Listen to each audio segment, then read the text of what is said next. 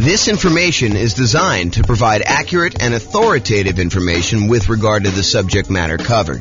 It is offered with the understanding that the presenters are not engaged in rendering legal, accounting, or other professional services. If legal advice or other expert advice is required, the services of a competent professional should be sought. Welcome to the Syracuse Real Estate Investing and Real Estate Financial Planning Podcast.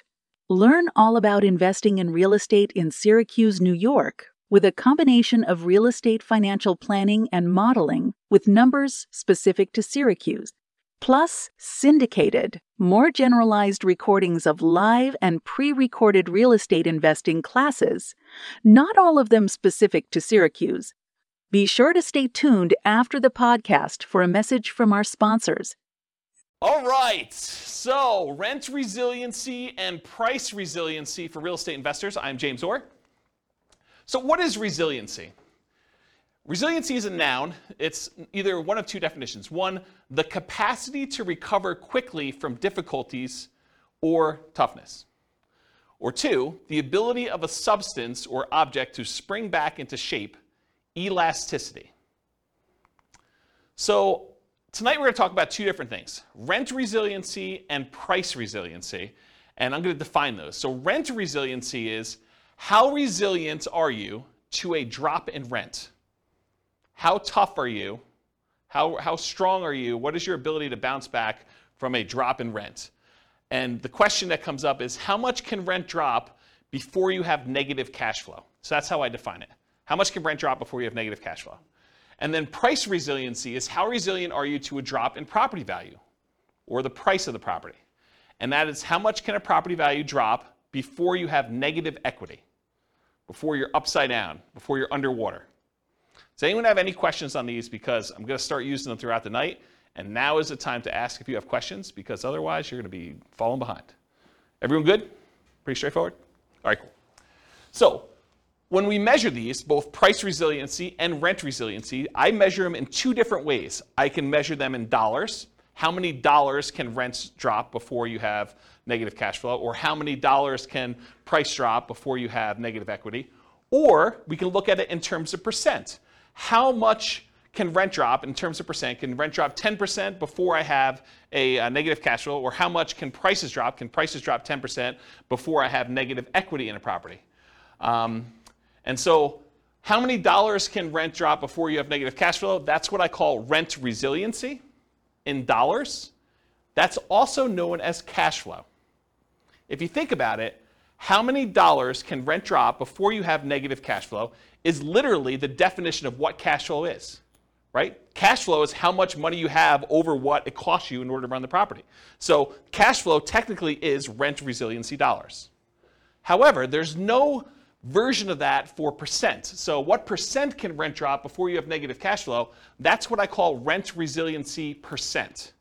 And there's no equivalent. It's not like there's a version of this where you can look at that, okay? So rent resiliency percent is probably the odd one, but rent resiliency dollars is my fancy name of calling cash flow.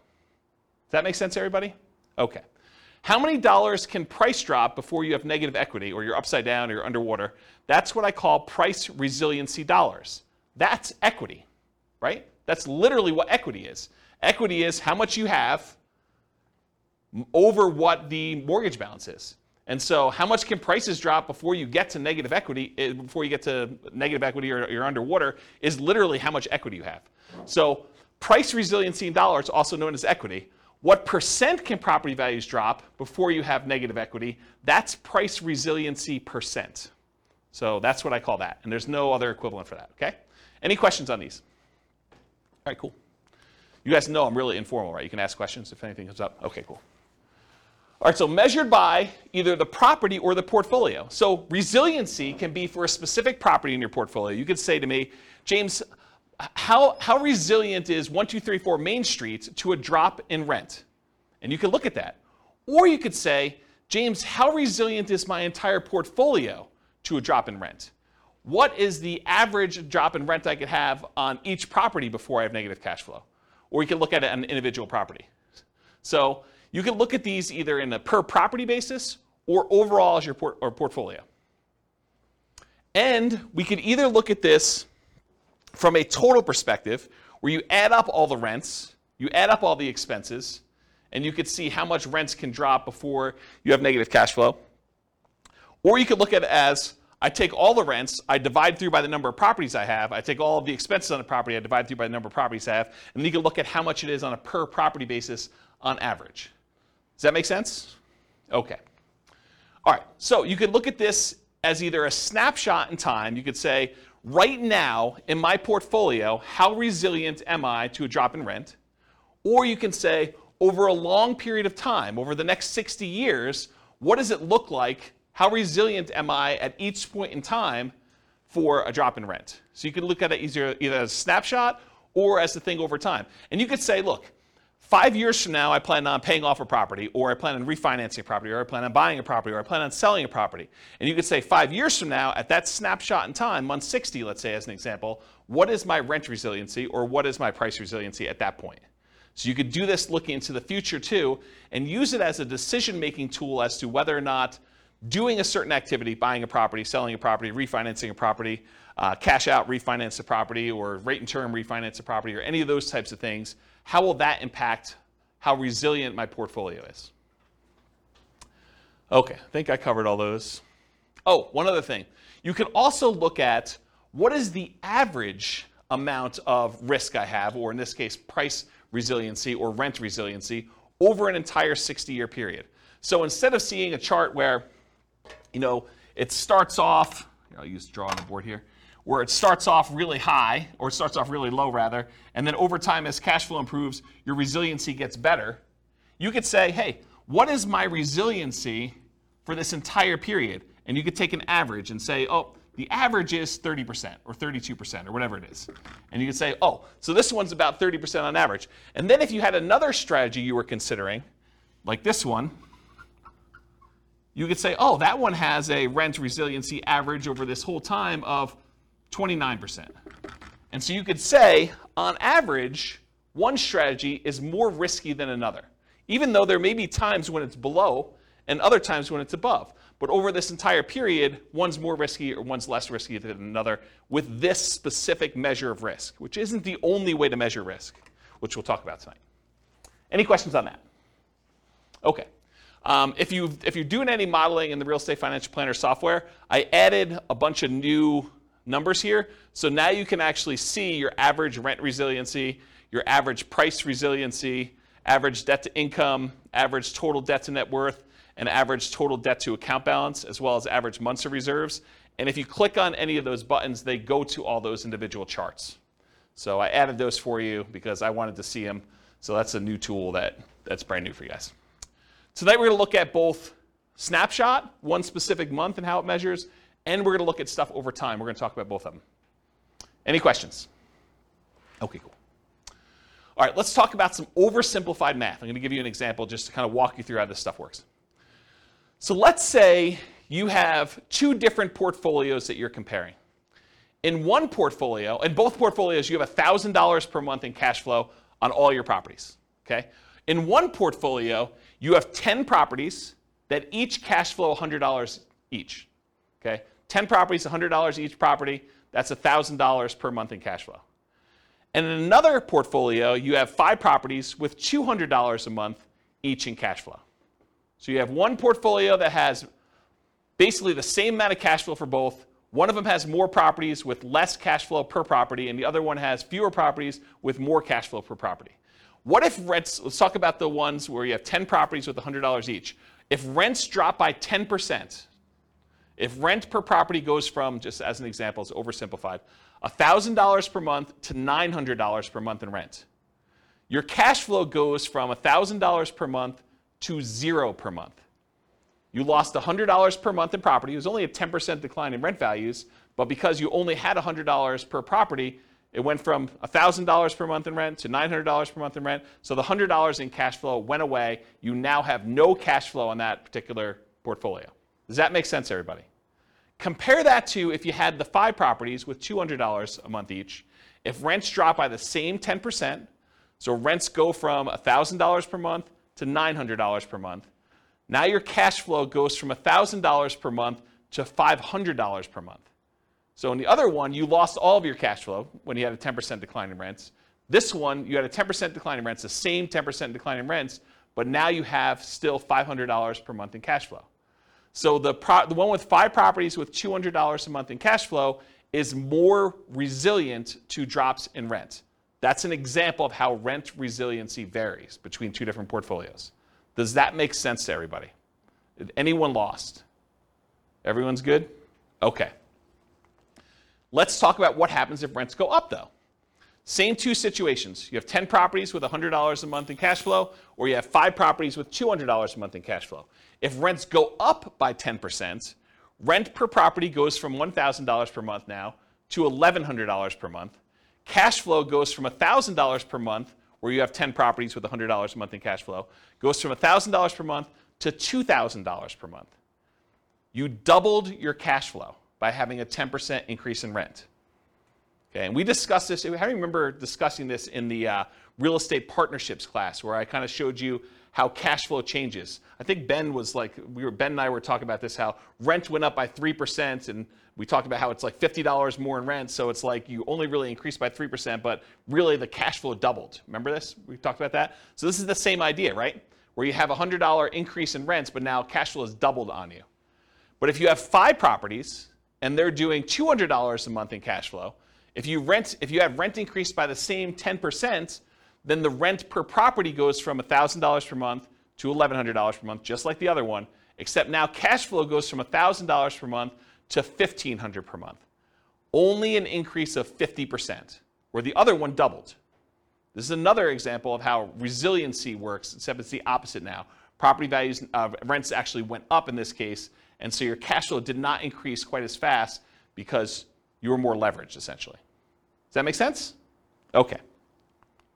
Now let's talk about equity. We just did rent resiliency. Now let's talk about equity. So you have $1 million in equity in 2 different portfolios. Okay? In one portfolio, you have 10 $250,000 properties with $100,000 in equity in each. Okay, that's $1 million in equity. Or you have 4 $250,000 free and clear properties where you don't have any loans on them. That's also $1 million in equity. So you have 2 different examples. One where you have 10 properties with $100,000 each. The other one where you have 4 $250,000 properties where you have $250,000 in equity in each. Okay? If price drops by 10%, in the one where you have 10 properties with $100,000 in equity each, that means if prices drop by 10%, 10% of a $250,000 property is $25,000. So the property value went from $250,000 to $225,000, but you got 10 of them. So now you have $250,000 in lost equity, and your equity decreased over 10 properties. That means your equity went from the $1 million that you had to $750,000. So your equity decreased from $1 million to $750,000. But if you had the other portfolio where you had 4 $250,000 free and clear properties, if the price drops by the same 10% we did before, $250,000 properties now worth $225,000, you had 4 properties at $25,000 decline in value each. That's $100,000 in equity decline total. So now your equity went from $1 million to $900,000. This is an example of how price resiliency works. Okay? You have one portfolio where you have 10 properties, where now you lost $250,000 of $1 million in equity, and you have another one where you have 4 free and clear properties, same decrease, but now you only lost $100,000 instead of $250,000. Does that make sense? Okay, cool. Now what happens if property values went up? Same $1 million in equity to start, same 2 situations. You have 10 $250,000 properties with $100,000 in equity each. If the price goes up by 10%, the $250,000 property is now worth $275,000. So $250,000 increase across all 10 properties in total. So your equity now goes from $1 million to $1.25 million. So you have an increase of 25%. 10% increase in price means your equity increased by 25%, as an example. Okay? Or you have the 4 $250,000 free and clear properties. If the price increases by the same 10%, same $25,000 per property, $100,000 for all 4, just add them up for 4 of them. Now your equity goes from $1 million to $1.1 million, It only increased by 10%. It's unleveraged. Okay? Does that make sense? All right. So really, what we're talking about in a lot of these cases is leverage. The more leverage you have, the less resilient you are. The less leverage you have, the more resilient you are. Does that make sense? We just saw that. The more leveraged you are, the less resilient you were. Right? We saw that with rents. Any questions on this? All right, cool. All right, let's do a thought experiment. Which is riskier? Is it riskier to put 0% down or to put 10% down? And why? This is the discussion part of class. What's riskier?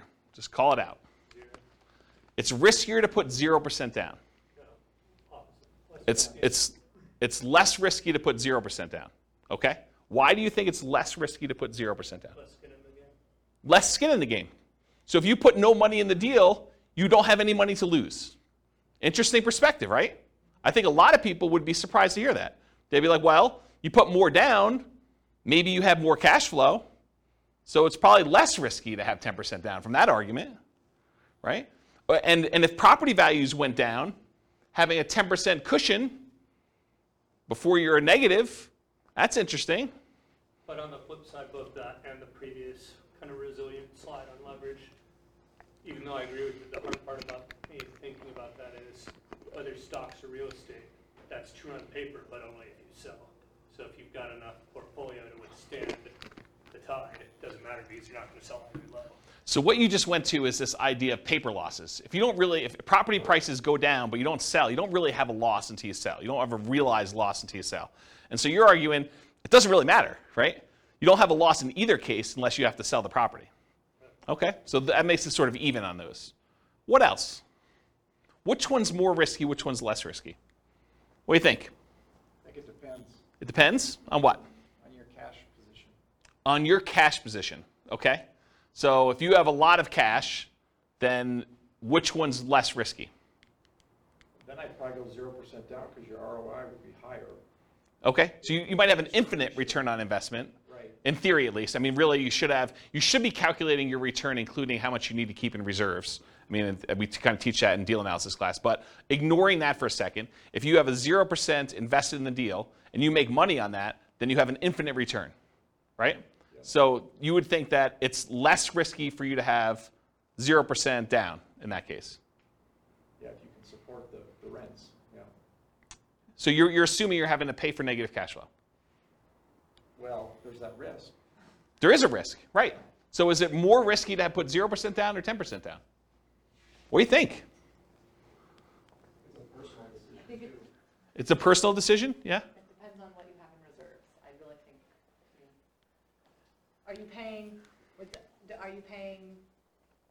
Are you deferring your down payment, but you have that down payment, you can put that money someplace else, invest it differently, while someone else maybe pays your down payment or not. I mean, yeah. Yeah. So I wonder if you're getting to this idea that if you put 0% down, you probably have more in reserves because you didn't have to put money down. I wonder if you're getting to that. Well, here are my thoughts on it. If you do 0% down, you have nothing in the deal, you have nothing to lose. So there's an argument to be made that if you put nothing into the deal, you have nothing to lose. It's arguably less risky in that way. However, your credit is at risk.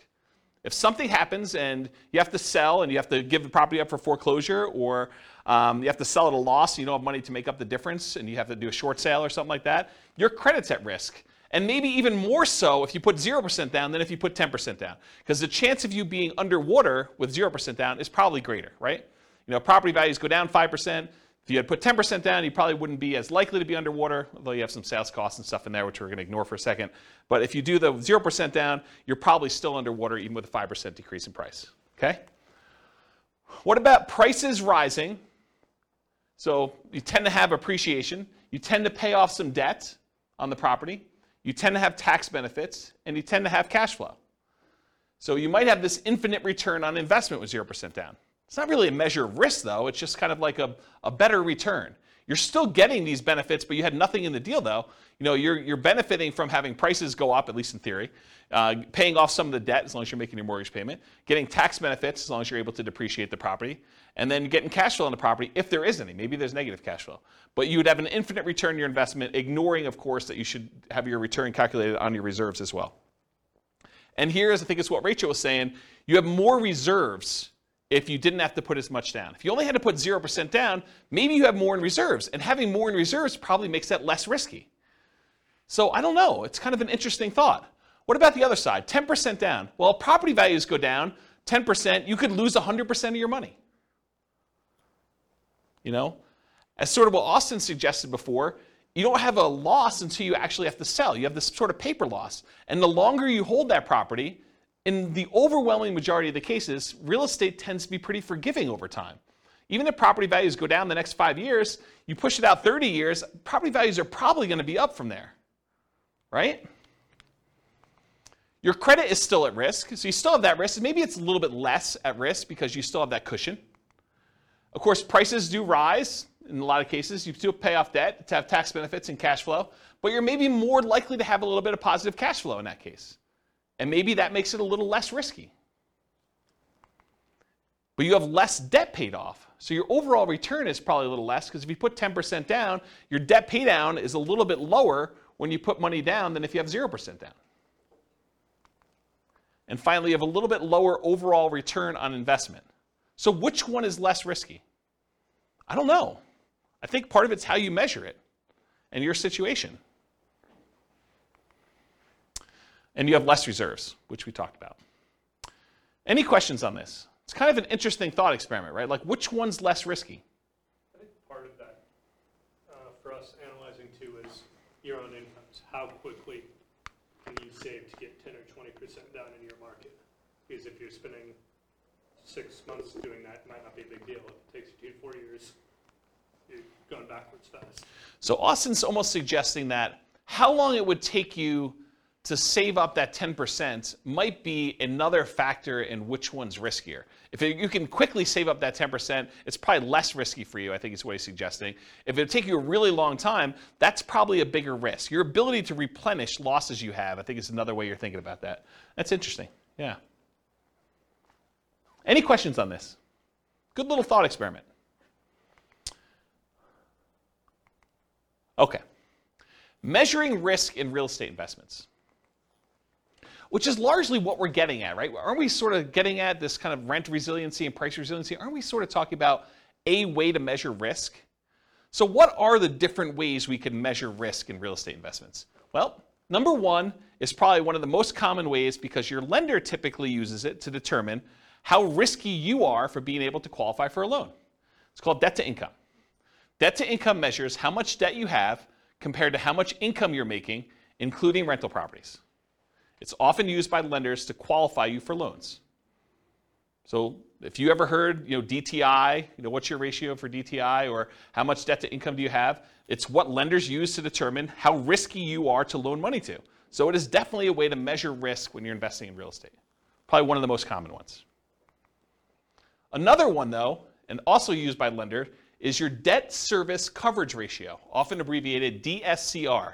That measures how much income you have from your property compared to your expenses on the property.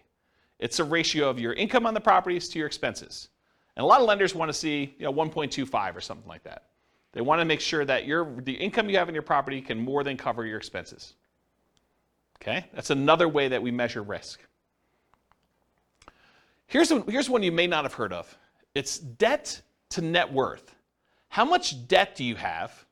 If you add up all your mortgages and any other debts you might have, car loans, student loans, anything like that, credit card loans, how much debt do you have compared to what your overall net worth is? And when we use net worth here, we're also talking about any equity you have in properties. How much cash you have in the bank, how much stock money you have invested in stocks, how much Bitcoin you have, how much Dogecoin you have, all those things, right? So it's your overall net worth, your ratio of your debt to your net worth, okay? But if you think about it, debt to net worth, certain types of net worth are more liquid than others. It's hard to get at equity. What's up? I thought your net worth already It does. So I'm confused by It does, but your ratio, But your ratio, I mean, the ratio of how much debt you still have to your net worth is a measure of how risky it is. But your net worth, in this case, you've subtracted your debt off. Yes. Okay, got it. Yes. That's a great question. Rachel asked, so your net worth typically has all of your assets minus what all of your debts are on your assets. And so you find out what your overall, your like net is after all of your debts on your property. And yes, when we do this calculation, we're saying how much debt you have now divided by what your net worth is. Got it. Yep. Just want to make sure I Yeah. And think about it this way. Let's use a really basic example. Let's say you're a Bill Gates type of guy and you have $1 million and you owe $10,000. So now you have $10,000 in debt over $1 million net worth. That's a relatively low debt to net worth. But let's say, as another example, you're an investor in this room and you owe $3 million on all of your mortgages, but you have $1 million in net worth. Yeah. Now that's much higher debt to net worth. So who's riskier in that case? Right? I think the person who has $3 million in debt and only $1 million in net worth, as an extreme example. Yeah. Okay? So I was getting to this point though. So when you think about your net worth, what does your net worth consist of? It consists of equity in your properties, your account balances, any type of investments you have, any cash you have, things like that. But some of that is not easily accessible. And if poop really hit the fan, you might not be able to quickly get at equity in your properties, especially if property values are declining and you're really trying to like pull money out for some reason to save yourself from some type of decline or something like that. It may be really hard to get at your equity. So another measure of risk, which is slightly different than this one, is your debt load compared to your liquidity. So I call that debt to liquidity or debt to account balance if you're actually in the software doing these calculations. And your debt to account balance says, how much debt do I have compared to just my account balances, just the money I have in my bank account, just the amount of money I have in stocks. It is specifically excludes, does not include equity in properties. Because equity in properties is illiquid. It's hard to get at, especially that top 25% of equity, right? It's really hard to do a cash out refinance above 75% loan to value. So that equity, in order for you to get at it, you need to sell the property. And if you sell the property, they're probably going to be expenses. You're probably going to have sales commissions, you probably have some closing costs, you probably have some depreciation recapture if it's been a rental, and you probably have capital gains.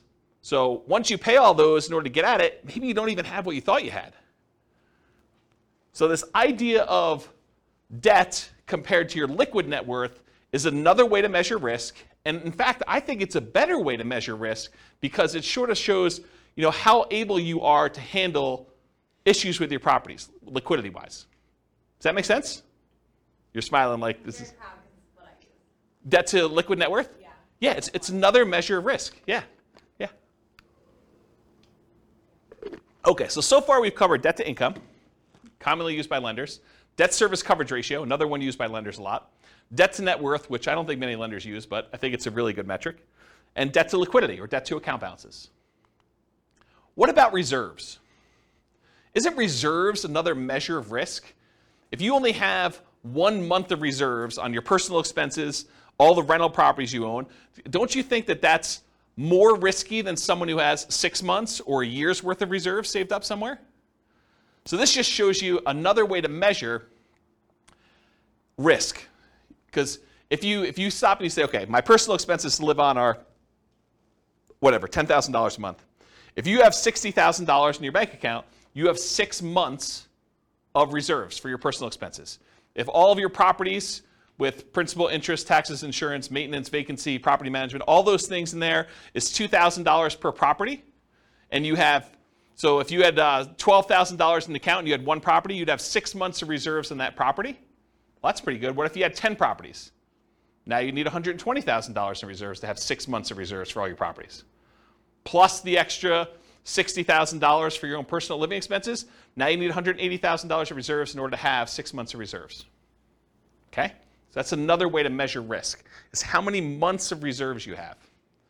And then in addition to these, there are 2 other ones we're covering tonight. Rent resiliency, which is how much your rent can drop before you have negative cash flow, and price resiliency, which is how much your price of your properties can drop before you have negative equity. So these, I think, are my first pass attempt at what the different ways of measuring risk in real estate investments are. And there's probably, I was talking to Nick before class, Nick and Austin, I was telling them, there's probably at least a whole class on just this slide, like going into details about what these are, how you measure them. And there's some really interesting relationships, which I'm probably not going to get into much tonight, but like having a whole bunch of reserves can make up for being weak in another area. If you have really low rent resiliency, maybe I do cover this in another slide, but if you have really low rent resiliency, where if rents decline by the smallest amount, you're going to have negative cash flow, but you tell me you have 10 years worth of reserves, I'm less concerned, right? If you tell me, look, I got 15% rent resiliency, but I only have 1 month of reserves, I'm nervous for you because these interact. Does this make sense? Okay. All right, so how much riskier is it? Rent resiliency and price resiliency give you one way to measure how much riskier it is when comparing two different strategies. So these can be talking about completely different strategies. For example, I'm going to Nomad versus I'm going to do non-owner occupant 25% down investments, or I'm going to do Nomad versus short-term rentals, or I'm going to do house hacking versus fix and flips, or whatever your strategy is, although fix and flips really wouldn't have rent resiliency. But you could use them to measure two different strategies completely, or you can use it to measure what is riskier. Should I put 10% down? Should I put 20% down? Should I put 25% down? And earlier we were talking, Ben, about this idea of nomading and how much you put down. If you think about this is sort of what we're talking about. If you put less down when you're nomading, it's just a really simple version of this conversation that we should have in detail. But if you put, lower down, like 5% down, and you have a much poorer, much more riskier rent resiliency, where you're likely to have negative cash flow or really low resiliency in case rents change, but you have now an extra 15% of the down payment in reserves, well, those sort of like counteract. And would I rather see you have negative $50 a month in cash flow, but have $45,000 more in reserves? Yes, I would. Versus you saying, I'm going to put $45,000 more in a property and now I'm going to have $100 a month in cash flow? I don't know. I mean, I'd almost rather see you have $45,000 in reserves, right? It's a kind of an interesting way to think about it. And you got to run your own numbers to see what it plays out for you, but that's like one of the discussions I think we should have about this idea of put more down and have positive cash flow, put less down but have a much bigger pile of reserves. So we have to think about that. Okay, so you could be analyzing, you can use this to measure risk when you're looking at totally different strategies or different amounts of leverage. Should I put 20% down? Should I put 25% down? Should I put 50% down? Should I buy these properties free and clear? Other measures of risk may mitigate the severity or the consequences from the risk associated with another measure. This is what we talked about before about having risky rent resiliency, where it's really low, and if you have a drop in rent, you're going to have negative cash flow. But being risky there can often be mitigated by having really robust reserves. So if you're really sensitive to drops in rent where you're going to have negative cash flow, but you tell me you've got $1 million in reserves, I probably don't care, right? Unless you're talking about really big numbers for the negative cash flow. But if you tell me you have very little reserves and you're close, or you tell me, or I'd rather see you say, I got a decent rent resiliency and mediocre to good sort of reserves. Sort of like this balance between them, okay? So for example, let's look at them for Nomad with 5% down versus 20% investor loans. You're not moving in with the 20% down for someone who has $1 million to start with. So we're going to start with an example here. Someone's got $1 million to start with, and they're going to either do Nomad or they're going to say, I'm not moving into a property. Sequentially, I'm just going to go buy one property to live in, and then I'm going to buy 20% down rentals. Let's take a look at how these compare. And I do have the 20% down investor buy a single owner-occupant property to start with to kind of make it fair, okay? So let's take a look at what this looks like. Let's start with price resiliency. Okay. I'm going to take my time to go through these charts. So this is a chart showing total price resiliency in dollars. So how much dollar-wise do prices need to decline before I have negative equity? The red line is showing you 20% down non-owner occupant. And remember, price resiliency in dollar is essentially equity. So really, this is a chart of how much equity they have in all their properties. Right? That's what I'm showing you. We started with $1 million, and we either do the nomad strategy, where you're buying properties with 5% down, moving in, living there for a year, converting the last one to a rental, buying the next one, putting 5% down, and you're repeating this process until you have 10 rentals and 1 owner-occupant, versus someone who is buying 1 owner-occupant property and immediately putting 20% down to buy 10 rentals as quickly as they can with that $1 million that they have. So in this case, they're able to buy the 10 rentals really, really fast in like 10 months. Okay? So you'll see, as far as how much equity they have in their properties, when they do 20% down, they're buying these properties really, really fast, and it's growing very quickly at the beginning. Then over time, you just have this normal appreciation curve. Then you have properties paid off, and the appreciation curve kind of stalls out a little bit, versus someone who does nomad, where you're only buying 1 property a year, and it's kind of growing very, very slowly. Then eventually you get to the point where you stop buying properties, and it just grows with appreciation from there until you start paying off the properties later on. Eventually, they get to the same spot, though, where they have the same amount of equity in the properties. They have basically 11 free and clear properties, 1 they're living in, and 10 rentals. One of them got there by nomading, the other one got there by buying 20% down. Does that make sense, everybody? Okay. So putting 20% down gives you more equity. Duh. Right? I mean, this is sort of like master the obvious stuff. You put 20% down versus 5% down, you're going to have more equity, which is why 20% down is above the other curve. So it's more resilient to declines in prices. Might be easier to see this, though, per property, because you're like, these numbers don't make any sense to me. It's like hard to tell what's going on. But what if we looked at it on a per property basis? Well, that's what the average price resiliency dollar is. We now look at the amount of price resiliency we have per property. And so this gives you an idea of how much equity you have on the average property that you have there. Same idea, though. 20% down, non-owner occupant, is kind of more than what you do with 5% down. Interesting thing, though, with nomad, you live in the property for a year. And my definition for average price resiliency dollar, I exclude your owner-occupant home. I basically only look at it for investment properties. There's a weird exception when we look at all individual properties, but for the most part, I'm ignoring this one. So you'll notice nomad is 0 until basically month 13, when we convert that to a rental. And so then it pops up, and you have a certain amount of dollars, 5% plus whatever appreciation was on that particular property. And then each one that you buy, it kind of increases until you get to the time where you're stopping buying, and then it just kind of continues up per property. And this gives you a feeling for how much it is. But it's still hard to gauge because this is future dollars, right? You have equity growing, but your property values are also growing too. So it's hard to tell like what's happening because these numbers don't make a lot of sense to us when we think about future dollars. Like, what does having $500,000 per property in equity mean, about 20 years in the future? It's hard to fathom. It's hard to really relate to that, okay? So if you do this and we adjust for inflation, if we say, look, I'm going to adjust back to inflation so that the property is always worth $350,000 or so in today's dollars. Now we can kind of get a feel for what's happening. This is showing you average price resiliency dollar, but now it's adjusted so that these numbers make sense to us because we're talking about adjusting back into today's dollars.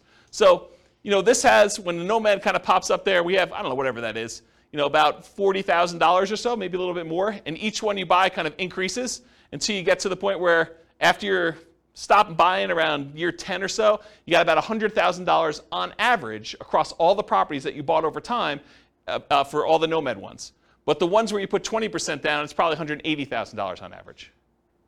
Okay? So you can just kind of see how this works. And eventually you get to the point where you have 100% of equity. So the property values are worth about $350,000. You have about $350,000 worth of price resiliency. The property value can drop the full value of the property before you have negative equity because you don't have a loan. Does that make sense? And these are slower to get there because you delayed buying properties. It takes you longer to get to the point where, on average, all of your properties are paid off because they staggered a year out. And these were only staggered by like 9 months or 10 months in order to get all 10 bought. Does that make sense, everybody? Okay. So these are in inflation-adjusted dollars. Helps you think about how much property values might need to go down with the properties. You understand it now, not what it will be worth in the future. You may also see that we're only measuring rentals. That's why Nomad's at 0. Any questions on this one? But that only assumes, well, that also doesn't take into account how much out of pocket you had to put down to get to the same result. 100%. We are not including how much you had to put down in order to get to how much equity you have. You're right. Because rent resiliency or price resiliency in this case doesn't include the amount you put in. It's really just how much can prices drop before I have negative equity. I'm assuming that's, for the math that was used, it was the same interest rate for both? No, they don't use the same interest rate because when you put 5% down on an owner-occupant loan, it's probably a little bit better than you putting 20% down on a non-owner-occupant loan. So I use different interest rates. I actually looked them up. Yeah, so this is interesting because we're going to have a slide later on where I show you which one gets to financial independence faster, and it surprises a lot of people. Because you'd think, I don't know, 20% down, it should get there faster or whatever. I mean, you're going to look at it, you're going to see. Yeah. All right, any other questions on this? I think I'm about to switch gears.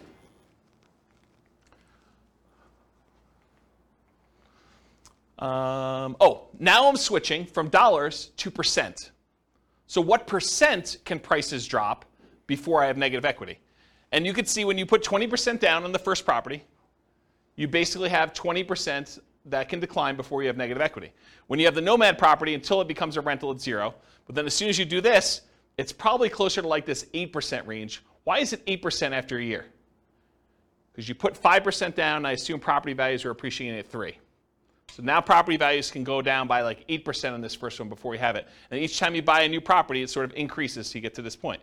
So you can see how resilient you are to declines in value, percentage-wise. No longer talk about dollars, because in a lot of ways, don't we want to know percent? Don't we think in terms of percent? We don't often think, look, we're buying properties. What if they go down $72,000? Well, $72,000 of what?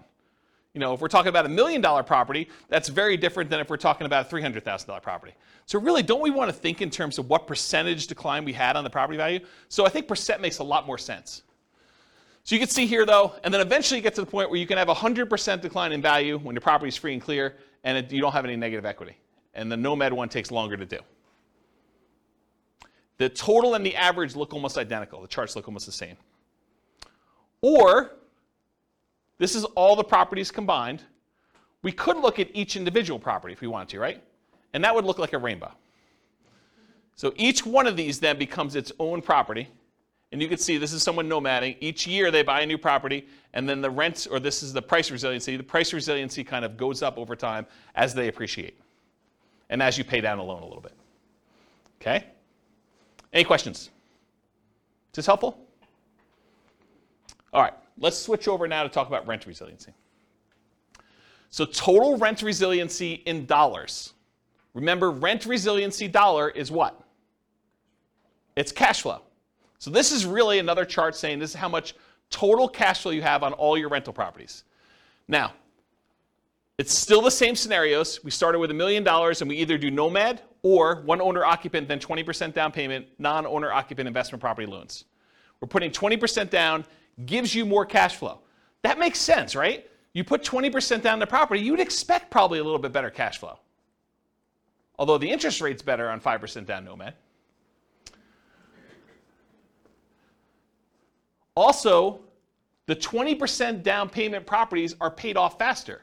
Why? Why are the 20% down payment properties paid off faster? But they're all 30-year loans. We purchased them earlier. Yes. So they're all 30-year loans, so the loan always pays off in 30 years. Just when you started the loans matters. So when we actually bought the properties, we all buy an owner-occupant property month 1, no matter what.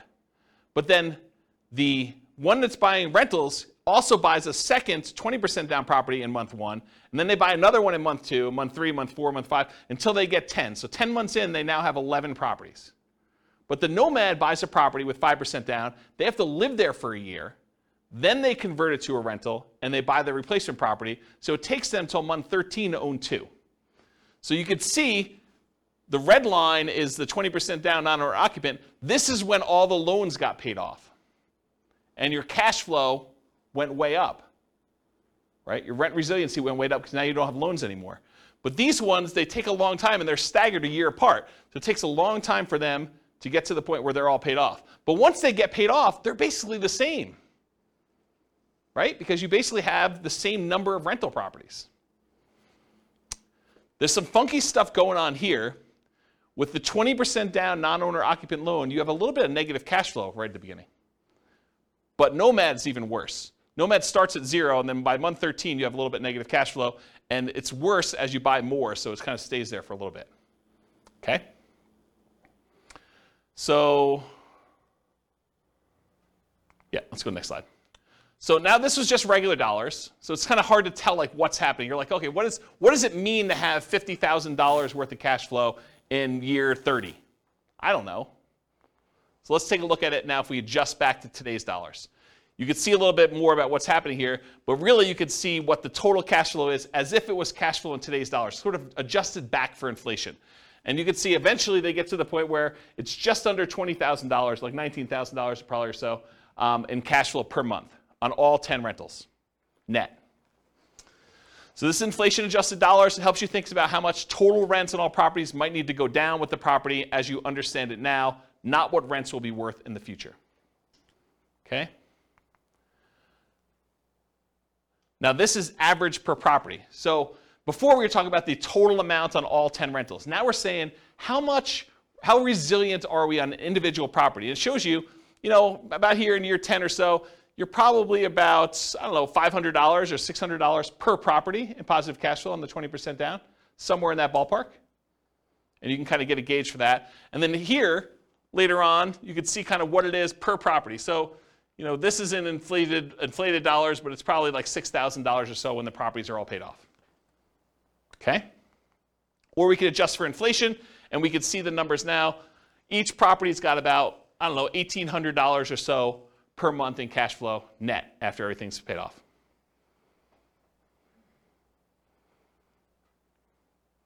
Cool? Any questions on this? All right, now we're going to switch to percent. So what percent can rents decline before we have negative cash flow? Well, with both of them, we're negative up front, right? Because we're basically underwater. We have negative cash flow on the properties. The 20% down one becomes positive sooner. The Nomad one takes a little longer before it becomes positive. But you can see that over time, though, it gets to the point where about 10 years in, 20% down is, about 18% resilient. You can have an 18% drop in rents before you have negative cash flow. And Nomad is probably, I don't know what that is, 8, somewhere around there.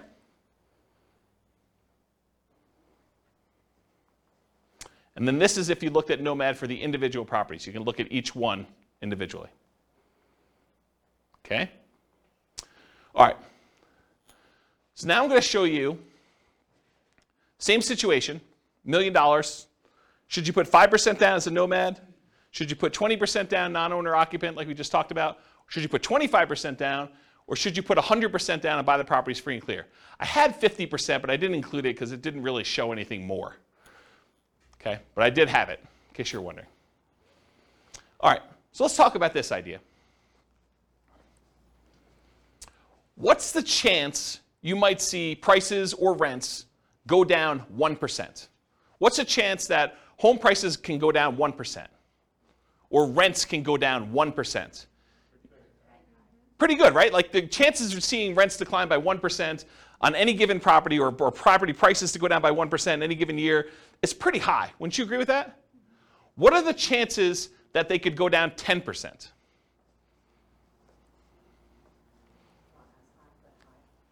You think it's high? Is it as high as 1%? Yeah, it's much more likely for you to be able to see property prices or rents go down 1% than it would be for them to go down 10%. What about the chances it could go down 25%? Property prices, you have a $400,000 property, now it's worth $300,000. What are the chances that could happen? Could it happen? Yeah, it could happen. Is it more likely that something like that would happen, or is it more likely you'll see a 1% decline? 1%, right? I mean, this is obvious. I'm not trying to trick you. What about a 100% decline? Rents go to 0. Property prices go to 0. Could that happen? Maybe. Is it likely? Probably not. So would you agree that we're much more likely to see a 1% decline than a 50% decline? Not a trick question. Seems really obvious, right? Therefore, having a rent resiliency of 20%, where rents can decline by 20% before you have negative cash flow, is much less risky than having a rent resiliency of 10%, where rents can go down by 10% before we have negative cash flow, because we're much less likely to see a 20% drop than a 10% drop in rents.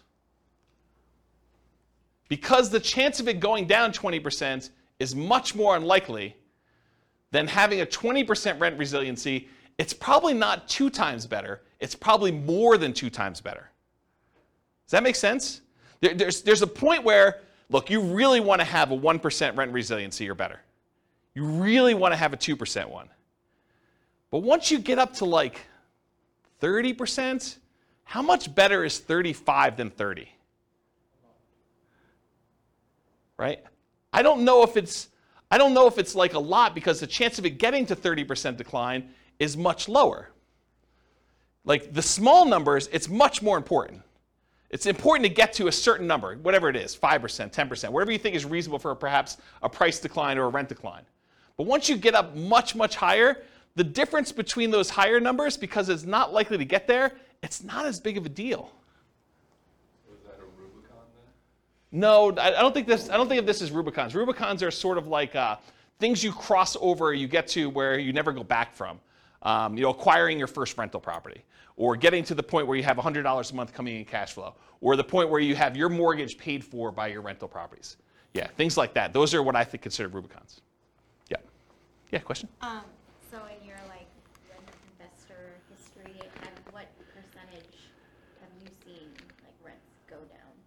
That's a really good question. I don't remember, but I do remember seeing rents decline in 2008, 2009, when you had a whole bunch of people that couldn't or were unable or unwilling to sell their properties at a loss. They either couldn't sell their properties or they were unwilling to sell it at a loss, and they decided to become unwanted landlords, reluctant landlords, where they're renting their property out. And then you have a surplus of rentals on the market and not as much demand. And so when you have a lot of demand and a lot of inventory, people drop rents in order to get their properties rented, and so you have declines in rents. And I think that happens, it's sort of market dependent, but like our local market, Fort Collins specifically, was much more resilient to rent declines than other markets in other parts of the country. So I think part of it is market dependent, and I probably could look at some charts to try to get a feel for that. There probably is some data that I'll try to find, and we can look that up. But I don't think it's unreasonable to be prepared for a 10% decline. Especially, I think about it this way too. Over the last X years, we've seen a massive run up in prices, a massive run up in rates, in rental rates, rents. Do you think it's unreasonable to give some of that back? When you think of it that way, right? Like, it was only 2 years ago that rents were, what is $2,000 a month. Now they're $25,000. Do you think it's unreasonable to go from $25,000 to $23,000? And you're still $300 more than you were, a couple of years ago? I don't think that's unreasonable. And so part of it is, what's that? Depends on what you bought the house for. Well, but is it unreasonable to think that it could go back there? Right. It's like sort of proximity bias, right? Some type of recency bias, I think is what it's called. I think partly, I get what you're saying logically, but with that being said, I think part of that's also interest rates and new bond Yes. costs, because if that trails up, so right now your PITI, you're looking more towards $3K that every renter is going to have to hit if they're going to go towards a new house, then rates have to go up because they're going to trail that. They're not going to go to, I'm not going to rent it for $2,300, but I know you're going to buy it for $3,000. Yeah, so what Austin is saying is I think he's sort of pegging rents have to be related in some form or another to what your equivalent mortgage payment will be. And that has not always been true. We've seen transitions in markets where at one point they were parity.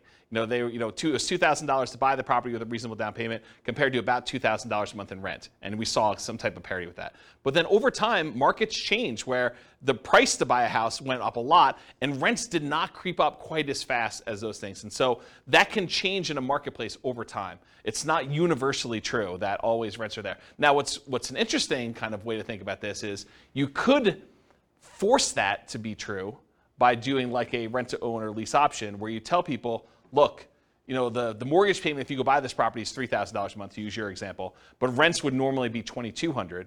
But I'm going to charge you $3,000 a month because if you can't afford a $3,000 a month payment, you can't buy this house. You're never going to be able to actually buy it from me. And if you can't do that, then why am I putting you in here? And so you can almost make a justification for rents that look like mortgage payments when you're selling on the lease option. Does that make sense? So, yeah, that's an interesting point, though. Okay. Any other questions? I think there's some other stuff on another slide, but I think we're done with this one. We good? Cool. So evaluating risk continuing. So what's the chance price or rent will go down on a single property? You know, you have a rogue property in a part of town that goes bad, or, you know, it's not as hot anymore. So what are the chances that it could go down on a single property? Pretty good, right? I think you can see that happening. What's the chance it would be two properties in the same market? Well, probably not as high as a single property, but probably greater than some other things that could happen. What about on 10 properties in the same market? Well, if the whole market goes bad, I think that could totally happen, right? What about two properties in different markets? What's the chance of that happening? I think it could happen, but it's a different probability than having all of your eggs in one basket in one market, or on one street, or in one neighborhood. Right?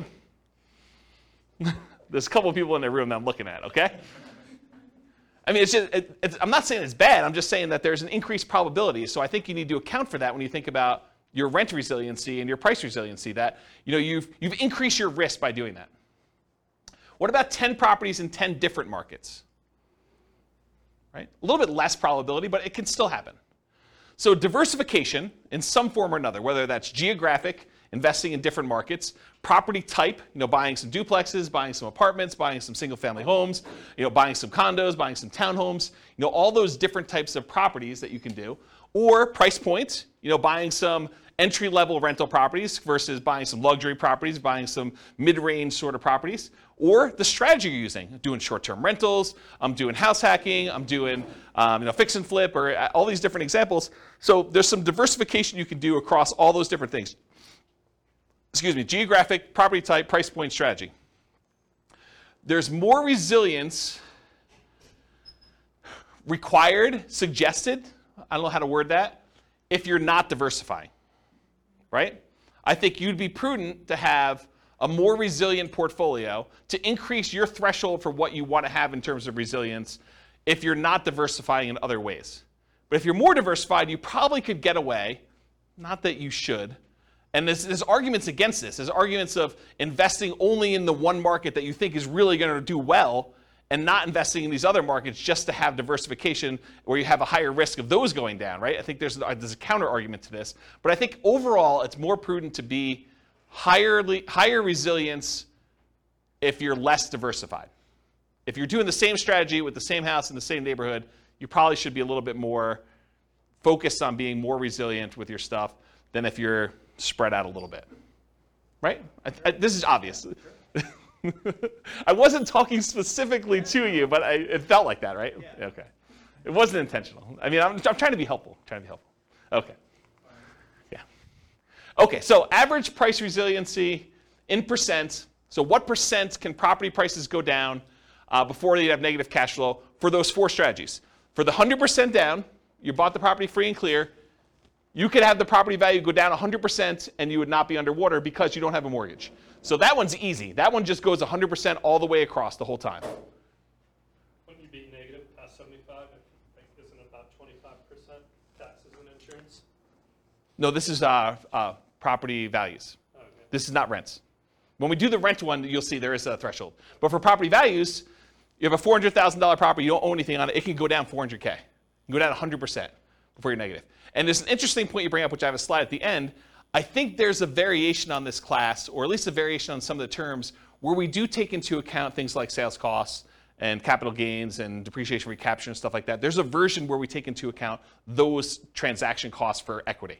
But this one is simple, right? This one is just pure up equity, okay? So the 100% down one's easy. 100% all the way across. Super, super easy on that one. The next one we'll do Nomad. Nomad, you start at 0, because you basically are not counting the thing that's not a rental. By the time you get to year 1, you convert it to a rental. It pops up here. And this is the average per property. And so it shows you you're at about 8% or so. And then each time you buy a property, kind of comes down, drops down, does this, until eventually it kind of tapers off until you get to the point where all the properties are paid off and you're doing that. That's what Nomad is. 20%, 25% down, that's just a difference in down payment amount. And so the curves are very similar. In both cases, you're buying properties as quickly as you can. I will tell you that with the 20% down, you can get all 10 properties, all 10 rental properties. With the 25% down, you get really close, and I think you need to buy one a year or two later. Okay? So you have a small delay there, but you're acquiring these properties, and you're more resilient with 25% down. This makes more sense, right? You put more down, you're more resilient to a price drop when you do that, and then they eventually taper to the point where they get to be the same when the properties are all paid off. About 30 years in the future from when you started. Maybe minus a year, plus a year. Okay? Any questions on this? Pretty straightforward? Okay. Now this is average rent resiliency in dollars for the three strategies. So when you buy properties free and clear, you have really high cash flow, but you have fewer properties. You only had $1 million to start with. You can't buy 10. You can only buy 3 and change. So 3 until you save up for the next one. Okay? So then your kind of average rent resiliency dollars kind of up here until eventually you catch up with everyone else. But here though, you've got 25% down, 20% down, and Nomad. Nomad starts at 0, then it has negative cash flow. The 20% down one has some negative cash flow. The 25% down one has positive cash flow from the beginning. And the curves are very, very similar. The ones where you put 20 and 25% down, the properties get paid off. And so your cash flow really improves here. And they go up here. And then the Nomad one takes a little while to pay off because you're doing them a year at a time. Does that make sense? Okay, so that's rent resiliency dollar. Now this is that snapshot I talked about. I basically said, let's look at some arbitrary point in time. I picked 5 years in the future. And I said, what does this look like? What is the average rent resiliency in dollars at 5 years in the future for this thing? And so for the 100% down, 1965. And this is in inflation adjusted dollars, so it's back in today's dollars. So you have rents drop by $1,919.65 and not have negative cash flow with the free and clear properties. With 20% down, you can only have rents drop $116.05 before you're negative. With 25% down, it could drop $309.54 per property before you're negative. And with Nomad, $14.42. So just a snapshot in time, 5 years in the future, average property, this is per property, right? Average rent resiliency dollar. You either drop almost $1,900 and change, $115 and change, $310 and change, or $15. Not $1,500, just 15. That's Nomad. So which one of these is riskiest? It's obvious, right? But look at the difference. Can we see rents drop by $116? Probably. So just order of magnitude, you can see that these are not that far off. Okay, so now this is percent for rents. So as you were discussing, Austin, there's taxes and insurance and stuff, so it's not 100%. Because you have property taxes, insurance, and those things on the property. So really it's about 80-something% here. So we say about 18% or so is actually taxes and insurance. For the free and clear property, that's where it is. That's how much rents can drop before you'd be negative. With the 25% down, they could drop a little bit here, I don't know, whatever that is, 3%, 4%, but it increases over time until they get paid off and it goes up there. This is that extra property being paid off, I think. And then with the 20% down, you start off with negative cash flow, which I'll show you this here in a second. And then by the time you get to month, whatever this is, 4 years in or so, then it gets to become positive. And then it gets up here when the properties get paid off, they all bump up there. And then here's Nomad. It's negative for a while, finally becomes positive, and then it kind of follows a similar curve, not exactly the same, but very similar. And then once you start paying off properties here, they get paid off. Does everyone see that? So Nomad and 20% down both have negative cash flow with professional property management in this example. That's what the assumptions were. And so here's the cash flow power meter. It shows you, the black line is where rent is. So it shows you for the rent that they're getting, this light green area shows that they would have positive cash flow if they were managing the property themselves. If it were in this dark green area, it would be positive cash flow if they had a professional property manager, which in this case they don't, so it's slightly negative, but it's positive if they were to manage it themselves. In the yellow area, it means that it would be positive cash flow if they were managing it themselves and they took into account cash flow from depreciation, the tax benefits of owning the property. And then the red area is you're still covering some of the debt pay down, but it's negative. And then here is you're not even covering debt pay down. So depending on where the black line is, it shows you how much cash flow you have and whether it's cash flow with property management, cash flow you managing it yourself, cash flow with cash flow from depreciation, or I'm not even covering, I wouldn't be positive even if I had an interest-only loan is another way of saying this, okay? Any questions on this?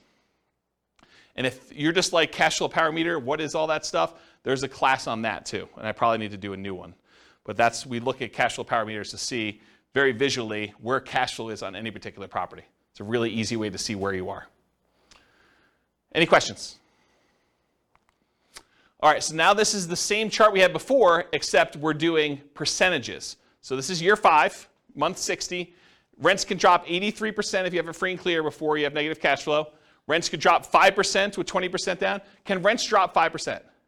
Absolutely. That's like a realistic number for you see rents decline, right? 5% decrease in rents. For the 25% down, they can drop 13.47. I don't know. That'd be a harder one to do. I mean, it definitely could happen, but it's harder than 5%, right? Wouldn't you agree? And the Nomad one, 0.63. So what's the chance that rents could decline 0.63%? Really high. What's the chance rents could decline 5%? I'd say reasonably high. What's the chance that they can decline 13.47? Moderate. I mean, it's not unheard of, but it's not high, right? Probably not high. And what's the chance it could decline 83.12%? Pretty low. Pretty low. If you can get a feel for how resilient this strategy is here. And this is probably different strategy. This is just different down payment amounts to give you a feel. Okay? Any questions on this? Cool.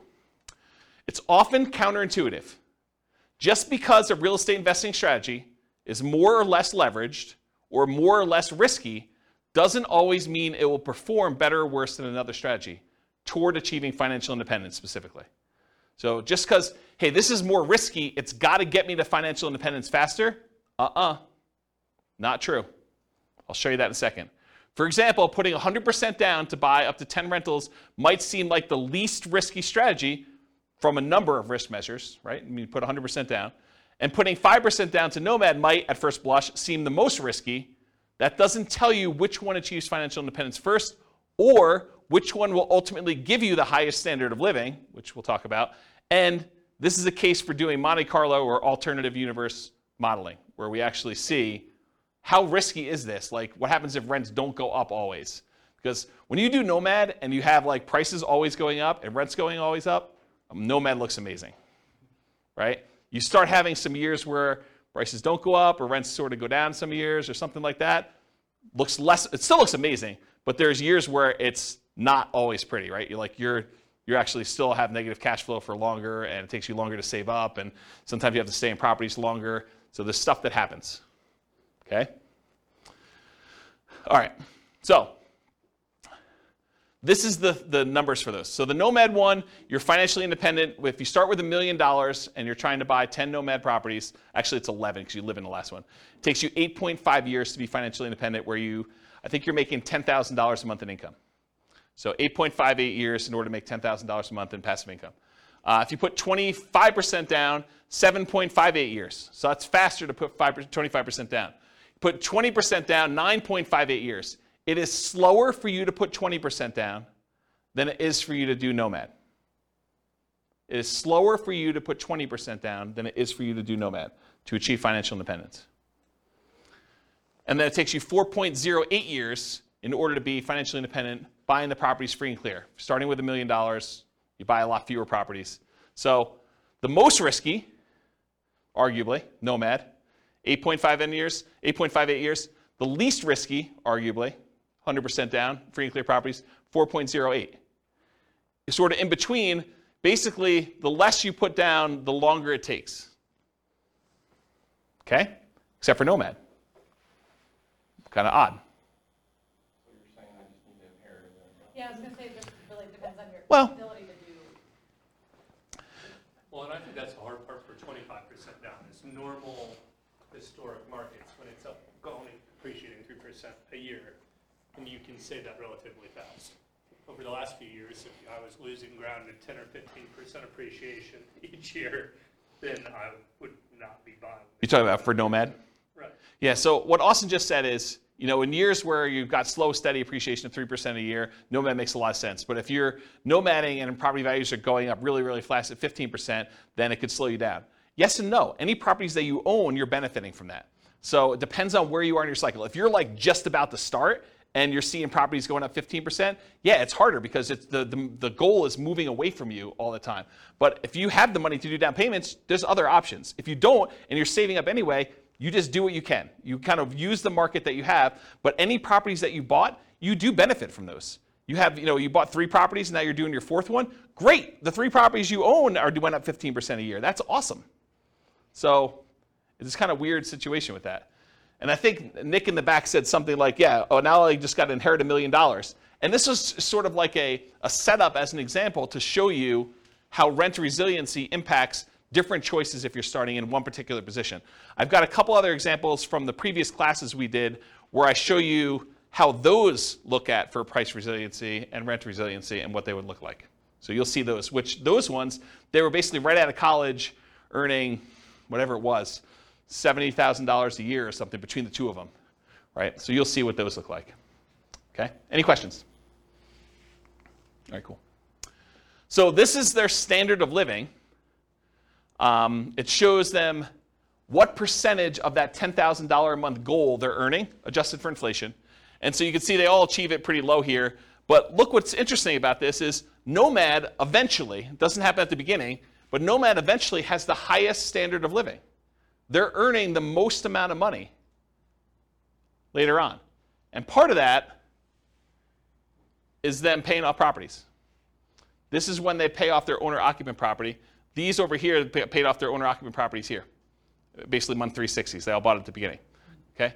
So the one where you did 100% down, you don't have the 10 properties right away. It takes you a while to acquire them, and so it takes a long time to do that. The ones where you're doing 25% down, those are very similar curves. Okay? So you have the highest standard of living with Nomad too, which also is probably counterintuitive to a lot of folks. Okay? This is just how when you buy the properties, in case somebody wanted to ask me about it. The Nomad one, you bought one in year 1, you waited a year, you bought another one, waited a year, bought another one, bought another one, bought another one, until eventually you get 11 properties. 1 you live in and 10 rentals. For the 100% down, you could buy 3 up front. It takes you a little while to save up for 100% down in the next one. Then you go up to 4, 5, 6, 7, 8, 9. It takes you a long time to buy the 11th property, one that you're living in. And the one you're living in is 5% down. And then 20% and 25% down. The 20% one, you're able to buy all 11 right away within the first year. The other one, it takes you a little while to save up for that last 25% down payment. Because $1 million does not quite get you enough to do 25% down with the property I picked. Okay? All right. I'm going to run through these pretty quick.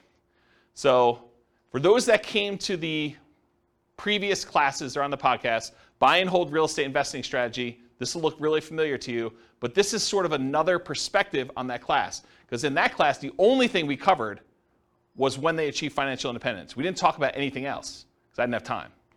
So we basically went over all this, all the different strategies in buy and hold, which I'm not going to go into detail, and we looked at how fast they achieve financial independence. Now I'm going to show you another view into what's going on and show you what their price resiliency looks like. And so these are all the different strategies combined. I'm not going to break them out and kind of go into detail, just to give you a view of approximately where these are, right? So prices can decline by the time they start acquiring properties in this 20% range to maybe 40, maybe 50% range. And then finally, when you stop acquiring properties, it just increases over time. So that's how they tend to trend for buy and hold. And this is for what percentage prices can decline before they'd have negative equity. Okay? And then these are all the different rent resiliencies, curves for all the different ones. Again, I'm not going to go into any individual one, but you could see they're in this sort of like 0 to 20% for a lot of this time, maybe a little bit higher depending on whether they have a lot of extra cash flow like short-term rentals or something like that, because that's really what this is measuring. And then it kind of goes up over time where they all get paid off. Okay? And then I picked an arbitrary time frame just to compare them. This is year 20, month 240, just to see what happens. And I wanted to show you 15% down payments are still relatively risky even 20 years in. Only a 6.3% rent resiliency or 1.92% rent resiliency, depending on which one of the two 15% down payment options you chose. All the other ones, though, I think are pretty reasonable, right? I mean, we talked about, do you think rents are able to go down 22%? What about 11%? I mean, that can happen, but it's not crazy close, right? You start getting at 1.92, that's pretty close before you have negative cash flow. So these are the 15% down options, and then these are all the other buy and hold ones, depending on which one you're looking at. Does that make sense? Just so you can see visually like approximately where they are in relative sizes. Okay? Any questions? Cool. All right, let's do the same thing for that Nomad real estate investing strategy class. Again, in that class, we went over all the different time it took them to be financially independent. We didn't go into any other detail. We didn't talk about net worth. We didn't talk about any risk. We didn't talk about, cash flow or debt service coverage ratio or debt to income or anything else. So really, we just covered that. Now, this is if you do price resiliency. The blue one that's really weird is the lease option one, where you're buying properties, then you have to stop buying until you can afford the next one and they get cashed out. So there's some weird stuff going on with the blue one. Just ignore that one. But the rest of them sort of trend in this, I don't know, once you get up to steady state, 25 to 50%. And then, of course, as they get paid off, they increase from there. So you can see relative price resiliency in that, what I would consider to be a reasonable range. There's nothing kind of abnormal there. And then here's rent resiliency. Again, the blue one is that lease option one, which is kind of wacky. But then here, it builds up. Nomad kind of builds up over time as you acquire properties and you hold them longer, and you add another property, and eventually you get good cash flow. But it takes some time to get there, and kind of cash flow increases here until the properties start getting paid off. That's what they look like for rent resiliency percent. Any questions? And for comparison, this is year 20. Do you have a question, Austin? Yeah. For the short-term rental. Yep. For 5% down, I'm assuming that was done year 2 or yes. starting year 2 then? Yes. You start your short-term rental year 2. And then, do you remember what kind of cash flow or additional rent you were projecting for that? Yeah, it's in that presentation, but I don't remember. It wasn't crazy though. I remember at the time thinking it was a pretty reasonable bump. I bumped up expenses on it and I bumped up income on it. So that the net income was higher, but it wasn't like 2x or anything like that. It wasn't that extreme. It wasn't even close to 2x. It was a reasonable bump. And you could change those assumptions, right? You can go copy the scenario to your account and just change the model. Yep.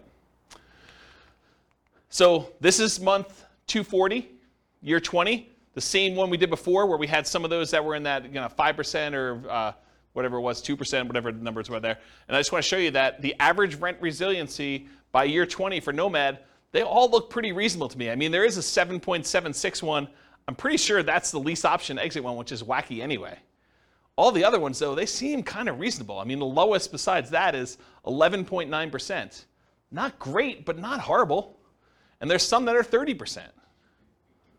Right? Doesn't seem unreasonable to me to have the ability to have rents drop by 20% before you have negative cash flow. Seems pretty resilient. Any questions on this? I think this is the last one I'm doing for these. House hacking. Again, this was that house hacking real estate investing strategy class where we covered all the different times it took to be financially independent. I'm not going to go over that again. But then here is the price resiliency for those. Very similar to a lot of the other ones where between 25% and a little bit less than 50% prices can decline for the bulk of the time here. And then, of course, when they're paid off, they get a lot better. And then for rent resiliency, you start off with some negative cash flow in some cases, and then you have positive between 0 and 25 for rent resiliency for a lot of this period of time, and then you start paying off properties, they get a lot better. And of course, you knew this was coming. Year 20, kind of a snapshot. There's some that are kind of funky. Whatever this fourth one is, that's one of the blues. That's probably a 15% down one, honestly. It's probably 15% down payment, this blue, if I had to guess. And then the other one, 5.86, that's like a pink. Yeah, they're all the 15% down ones. So these are all these low 5.86 ones are all 15% down, which that's the lowest rent resiliency you have. All the other ones, well, I guess 5. What's 5? That's a green one. Oh, that's probably 15% down too. So all these are 15% down. And all the other ones where you put down a reasonable down payment, they're all above 10%, which doesn't seem to be crazy extreme. It's not super resilient, but it's also not an extreme number low, right? Any questions on this? Cool. Well, apparently I did one more. Oh, BRRRR. BRRRR, again, same thing. BRRRR, real estate investing strategy class. There are 3 different strategies we did with BRRRR, which is the buy, rehab, rent, refinance, and the optional repeat process to do those. And it just shows you kind of where these are. Price resiliency, a little bit better because you're buying properties. They've got a little bit of equity in them. So that's a little bit better there. And then rent resiliency, decent, pretty good current things there. And then this is month 240, year 20. Look pretty strong. 14% is the lowest one for the BRRRR strategies that we ran. 24% was the high. Any questions? Cool. All right, got 3 more slides left, and we'll take questions. So additional things to consider. I think I mentioned this earlier in the class, but there's a concept that I didn't teach, which I probably should teach at some point. You know when I use the term like true cash flow, when I say true cash flow, it includes cash flow from depreciation, like the tax benefits of doing that. Or when I say true net equity, I mean your net equity after you take into account the expenses on the property, your taxes, not property taxes, your capital gains taxes, your depreciation recapture tax, any closing costs, your share of closing costs, and any real estate sales commissions you have. And that's like your equity after all those expenses. Well, these are kind of variations on that theme. True price resiliency is how much price could decline where you wouldn't have negative equity, taking into account refinance or sales costs. So like all the costs we just talked about, this would be a calculation. True price resiliency would be where you do take that into account. And so how much could prices decline knowing that you have to pay all these costs if you were to sell the property or you had to refinance it? What would be your kind of number there? And so that's kind of a variation on the theme. And then the same thing would be true for true rent resiliency. How much could rent decline where you wouldn't have negative cash flow, accounting for cash flow from depreciation, that tax benefit you get by owning the property too. So right now, if you think about it, we talked about rent resiliency all night. But really, if rents declined by 10%, you'd still have this weird buffer of the tax benefits of owning that rental property, provided you were still in that period of time where you can get the depreciation, right? So even if you were at break even or slightly negative, that like tax benefit of owning the property would really make it positive. So it's sort of like this extra buffer in there before you're really, really negative. You're not really negative with that cash flow from depreciation until you get below the cash flow from depreciation number 2. Does that make sense? And so this idea of true rent resiliency would, in theory, it's not created yet, would take into account cash flow from depreciation on those as well. So for those that wondered, hey, I thought this class was called cash flow resiliency and equity resiliency. And you're right, it was. At first, I was like, I'm calling this cash flow resiliency because it's how resilient is your cash flow to a decline in rent. Or equity resiliency, how resilient is your equity to a decline in price. And the more I thought about it, the more I thought, if I named it those, which I think makes sense, but if I named it those, I would avoid these extra ones that I plan on doing. And so I decided to go back and rename the terms to rent resiliency and price resiliency now. So now it's how resilient are you to a decline in rent, or how resilient are you to a decline in price? Because I wanted to add things like vacancy resiliency. How resilient are you to an increase in vacancy? Or property insurance resiliency. How resilient are you in your cash flow to an increase in property insurance? Or property taxes resiliency. How resilient are you in cash flow to an increase in property taxes? Or maintenance resiliency. How resilient are you to an increase in maintenance or CapEx as examples? So, for example, with maintenance, you could say, how much maintenance go up before you have negative cash flow? That would be maintenance resiliency. So that's why it got renamed. Does that make sense why it got renamed now? Okay. All right. Would you guys like to see my personal portfolio, rent resiliency and price resiliency, to kind of get a feel for what is somebody who has an established portfolio and might actually, think that they know what they're doing, do that, okay? So here's my own personal portfolio. This is my average price resiliency, and I should tell you, I'm not acquiring any properties, not selling any properties, not refinancing any properties, so it looks really plain, right? Because there's not a lot of stuff going on. It's just like things getting paid off over time. So this is price resiliency. The average property I have has got a price resiliency of whatever this is, 58%, 50-something percent, high 50s. So my property values can go down 58% before I would have negative equity on average. Does that seem pretty conservative? I think it's pretty conservative. So that's what it is. It'll take me a while to get here because I've got some properties that I did new loans on when loan interest rates were low. Okay? What about rent resiliency? Rents can drop, whatever this is, high 20% before I would have negative cash flow. Okay? And then it gets better.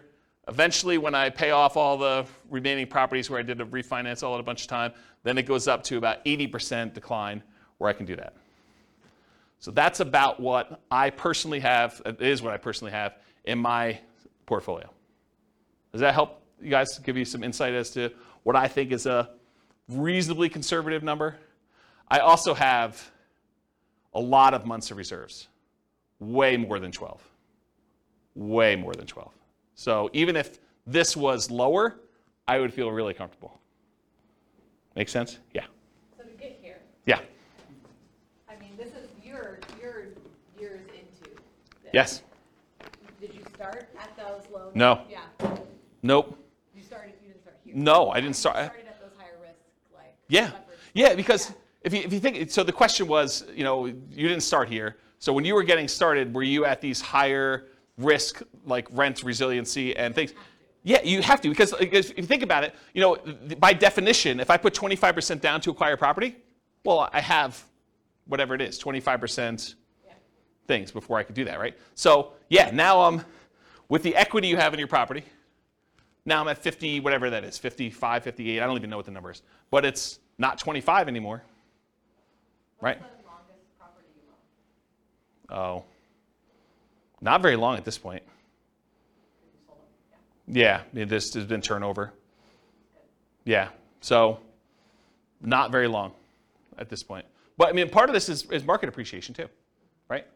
And there's definitely there's at least one nomad property. There's actually 2 nomad properties in there. Right, but how do you one of the things to think about is how do you change this, right?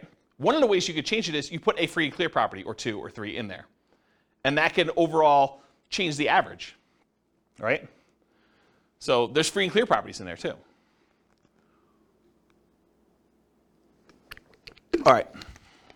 Any final questions? Is that helpful, seeing this too? Surprise. I don't usually show my stuff. Any questions? Yeah, awesome. So first kind of statement, then question. So from my understanding of the last few graphs, most of the variance is probably between 10 to 15%. It depends on your strategy and what you're doing, right? If you're buying free and clear properties, no. If you're doing these like highly leveraged, 15% down, 20% down, 25% down, or Nomad 5% down, acquire them a year apart, or Burr, where you're kind of like trying to pull your money out, all those things vary depending on what you're doing. But if you're kind of for rent resiliency, kind of looking at it from that lens, I guess.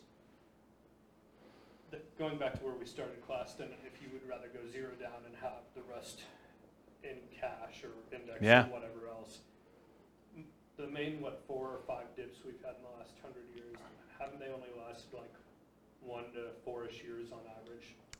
I don't know that data that well that I can comment on it, but it doesn't sound unreasonable that you had relatively short periods of time where the dips didn't last forever. So I guess where I'm thinking of trying to tie that back together, circular thinking, is I would think there would be less risk than trying to ride that out with the reserves to the side than the additional equivalent of being above it percentage-wise and holding it that way. But I think they're related. So I think your question is, I'll reword it for you. I think your question is it better to have a lot of reserves and not worry as much about rent resiliency because you have the reserves to handle it? Or should you have 20% plus as far as rent resiliency where you might have some negative cash flow, but you can kind of hold it? And I think it's a combination. It's like, if you have 10 over here, then you have to have 20 over here. And if you have 20 over here, you have to have 10 over here. And you're weighting them. And then the numbers are arbitrary. It's like sort of like this balancing act of, if you're really low rent resiliency, you're high risk, right? You have a small amount before you go negative, then having reserves, big reserves, makes a lot of sense. If you are, you have really good, if you've got rent resiliency like I have in my portfolio, where property values or rents can go down, whatever this number is, 28% or whatever the number is here, then needing reserves is probably not that important, right? I still have crazy reserves. I mean, I'll tell you, it's like over the top. But you don't need that as much if you have 28% rent resiliency. This makes sense, right? So it's this balancing act. And this is sort of what we were talking about when you first came into class, but off recording, is that looking at all these different measures of risk, you have to like weigh them against each other, because you can have, your debt to income could be one thing, and your debt to net worth, and your liquid debt to net worth, and like all those kind of measures, debt to liquid net worth, like all these measures can be kind of coming into play, and you're like, well, if I'm going to have this, then I definitely want to have on the upper end of reserves. Or if I'm going to have this, then I definitely want to keep this there. There's probably a whole class I should do on reserves that will cover a lot of this, right? It'll like pull from all these different classes with the rent resiliency and the kind of measures of other risk and things of that nature, and show you how I think reserves should change based on that. I think there's like a minimum, and then I think you probably should have more. Just as one example, if you're going to have negative cash flow when you're buying a nomad property, I think it's prudent to take whatever the negative cash flow is, set that aside as part of your reserves, and X number of months of reserves, right? I think you already know that you're going to have this amount of negative cash flow, so that should be part of your reserve calculation to begin with, plus then 6 months or 12 months or whatever you're doing for that. Like, that's the way that I would think about it. And so there's a whole bunch of things like that that I probably need to teach in a reserves class, and which I'll put on my list. I'm sure that'll come up in a question for how I'm going to choose the classes in the future. So, does that answer your question? Okay. Any other questions? Was this helpful? The kind of like rent resiliency, price resiliency. I know like there's some parts in there where it may get a little bit slow because I'm showing you a lot of charts and they're really similar, but I do also think that seeing a bunch of different examples gives you a feel that you can't get. It's almost like you have to work through the math problems in your book, and it's boring and not fun, but then you get a much better feel for like what the range of how they work are. So sorry, but I think it was helpful. So cool. Thank you all for coming. I will see you all soon. Bye-bye for now. You're welcome. With home prices up, mortgage interest rates up, and rents up, but not quite enough to counteract the higher prices and interest rates, cash flow on rental properties in Syracuse is harder than ever. Book a call with the Real Estate Financial Planner to apply our proprietary 88 strategies to improve cash flow on your rentals. See the show notes for a link to schedule your call and improve your cash flow today. If you're a real estate agent, lender, or professional in Syracuse that wants to help our real estate investor listeners, consider reaching out to learn about collaboration opportunities with this podcast. We'd love to add more value to our listeners by having you assist our investors buy, sell, and finance their real estate investments. See the show notes to schedule a call to discuss collaboration opportunities.